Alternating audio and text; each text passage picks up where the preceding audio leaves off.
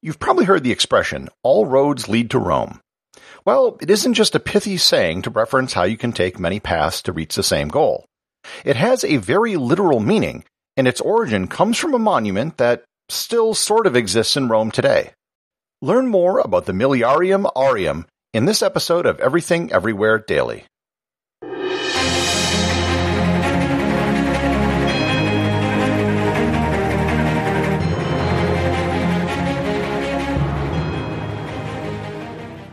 This episode is sponsored by Heaven Hill Bottled & Bond Bourbon. I recently had the chance to try Heaven Hill Bottled & Bond, and I can attest to its exceptional aromas with hints of caramel and vanilla intertwining with its oakiness, which provide a well-rounded flavor profile. Taking a sip is akin to experiencing a piece of bourbon history firsthand. Heaven Hill Distillery may be America's most quintessential bourbon distillery. Established in 1935 after the end of Prohibition, the distillery was established by the Shapira family and has remained a family-owned distillery to this day. In 1897, Congress passed the Bottled in Bond Act, which set forth strict rules for any bourbon labeled Bottled in Bond. Heaven Hill Bottled in Bond Bourbon goes beyond the stringent requirements of the law by aging its bourbon for 7 years, not 4. The end result is a gold medal-winning bourbon that truly stands out. Available nationally, look for a bottle at your local store. Heaven Hill Bottled in Bond. Heaven Hill reminds you, think wisely, drink wisely. This episode is sponsored by ButcherBox. Summer is right around the corner, and that means cookouts. No matter what your preferred food is for a cookout or a barbecue, ButcherBox can help you make it the best. If you want to serve up some hamburgers, ButcherBox has grass-fed ground beef to make the perfect smash burger. Want to cook up some steaks? Well, ButcherBox has that too, with some of the best cuts of steak such as New York strip, ribeye, and filet mignon. Do you like grilled chicken? Well, ButcherBox has some of the best pasture-raised chicken that you will find anywhere. And if you really want to wow people at your next cookout, you can try grilling some of their wild-caught salmon on a cedar plank. Sign up at butcherbox.com/daily and get a special deal. ButcherBox is offering my listeners a free-for-a-year offer plus an additional $20 off. You can choose salmon, chicken breasts, or steak tips free in every order for a year. Sign up today at butcherbox.com/daily and use code DAILY to choose your free-for-a-year offer, plus get $20 off your first order. This episode is sponsored by Audible.com. The audiobook I'd recommend, which ties into today's show, is SPQR, A History of Ancient Rome by Mary Beard. She gives a comprehensive look at Rome during its Republican and Imperial periods. If you want to get a great overview of Roman history, this book is a good place to start. You can get a free 1-month trial to Audible and 2 free audiobooks by going to audibletrial.com/everythingeverywhere or by clicking on the link in the show notes.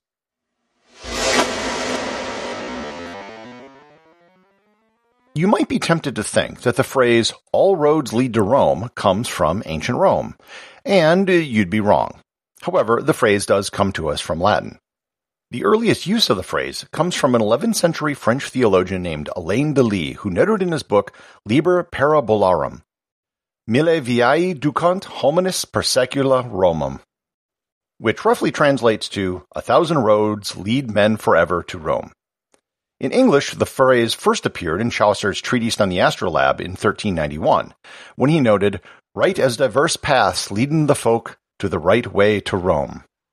In both these examples, Rome is used in a figurative sense. Rome is used as a stand-in for some sort of ultimate goal, or perhaps even heaven. However, this podcast isn't one to ponder unanswerable questions or to deal with the figurative. What I was curious about was, in fact, if all roads really did lead to Rome, and more generally, what was the deal with Roman roads? This discussion needs to start with Rome itself, and in particular, one column which sat in the middle of the Roman Forum, the Miliarium Aureum. The Miliarium Aureum means the golden milestone, and it was the starting point from which all roads in the empire were measured. The monument was erected by the Emperor Augustus, and it was believed to be a single large column which was encased in bronze. One of the many roles held by Augustus was that of Curator Viarum, or the person who was in charge of the roads. It's believed that he created the Miliarium Aureum soon after he got the job. The place where the column is believed to have stood can still be seen in the Roman Forum today. There's a pedestal with a small inscription saying Miliarium Aureum on it. The golden milestone may have taken the place of the previous point from which roads were measured, known as the Umbilicus Urbis Romae, which translates into the navel of the city of Rome. It was where, according to legend, Romulus first dug a pit and his followers threw in the first fruits of their harvest as a sacrifice to the Roman gods, and that's when the city was founded. Today it can be seen near the arch of Septimius Severus, which is still standing. It isn't known why a separate golden milestone was created so close to the navel of Rome when they basically served the same purpose and were only a few meters apart from each other. There are some who think that the phrase, all roads lead to Rome, in a very literal sense, is referring to the Millenniarum Aureum. As road builders, the Romans were pretty good for their time. With the exception of islands like Britain and Sicily, all roads in the empire did in fact lead to Rome. There were 29 great military highways that led out of Rome itself, and over 300 such roads in all the provinces. These major roads were superhighways or interstates of the Roman world. At the empire's peak, there were over 250,000 miles of roads, with over 50,000 miles of those roads being paved. Many of these roads still exist and are in use today. Laws regarding the standards for Roman roads were part of the fundamental laws of Rome dating back to the city's founding. The laws dictated that public roads must be at least 8 Roman feet wide on a straightaway and double that where there was a curve.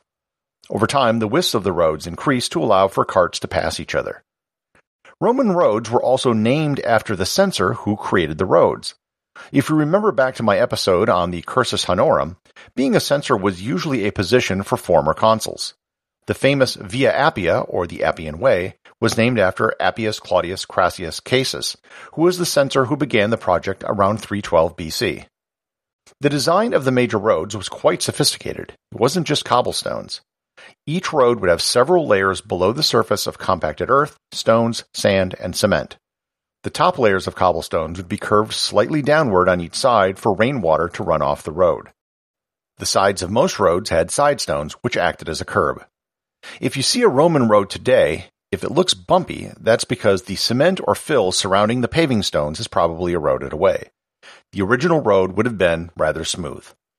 The Romans were also great bridge builders. You can still see many of the Roman bridges around Europe today, many of which are still in use and are carrying automobile traffic.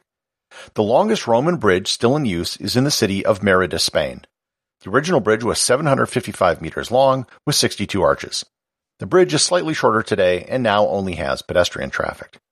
It's rather amazing how bridges, which are close to 2,000 years old, are still in use today when many modern bridges, only decades old, are already in a state of dilapidation. As the empire shifted east and abandoned Rome as its capital and moved to Constantinople, they needed a new golden milestone.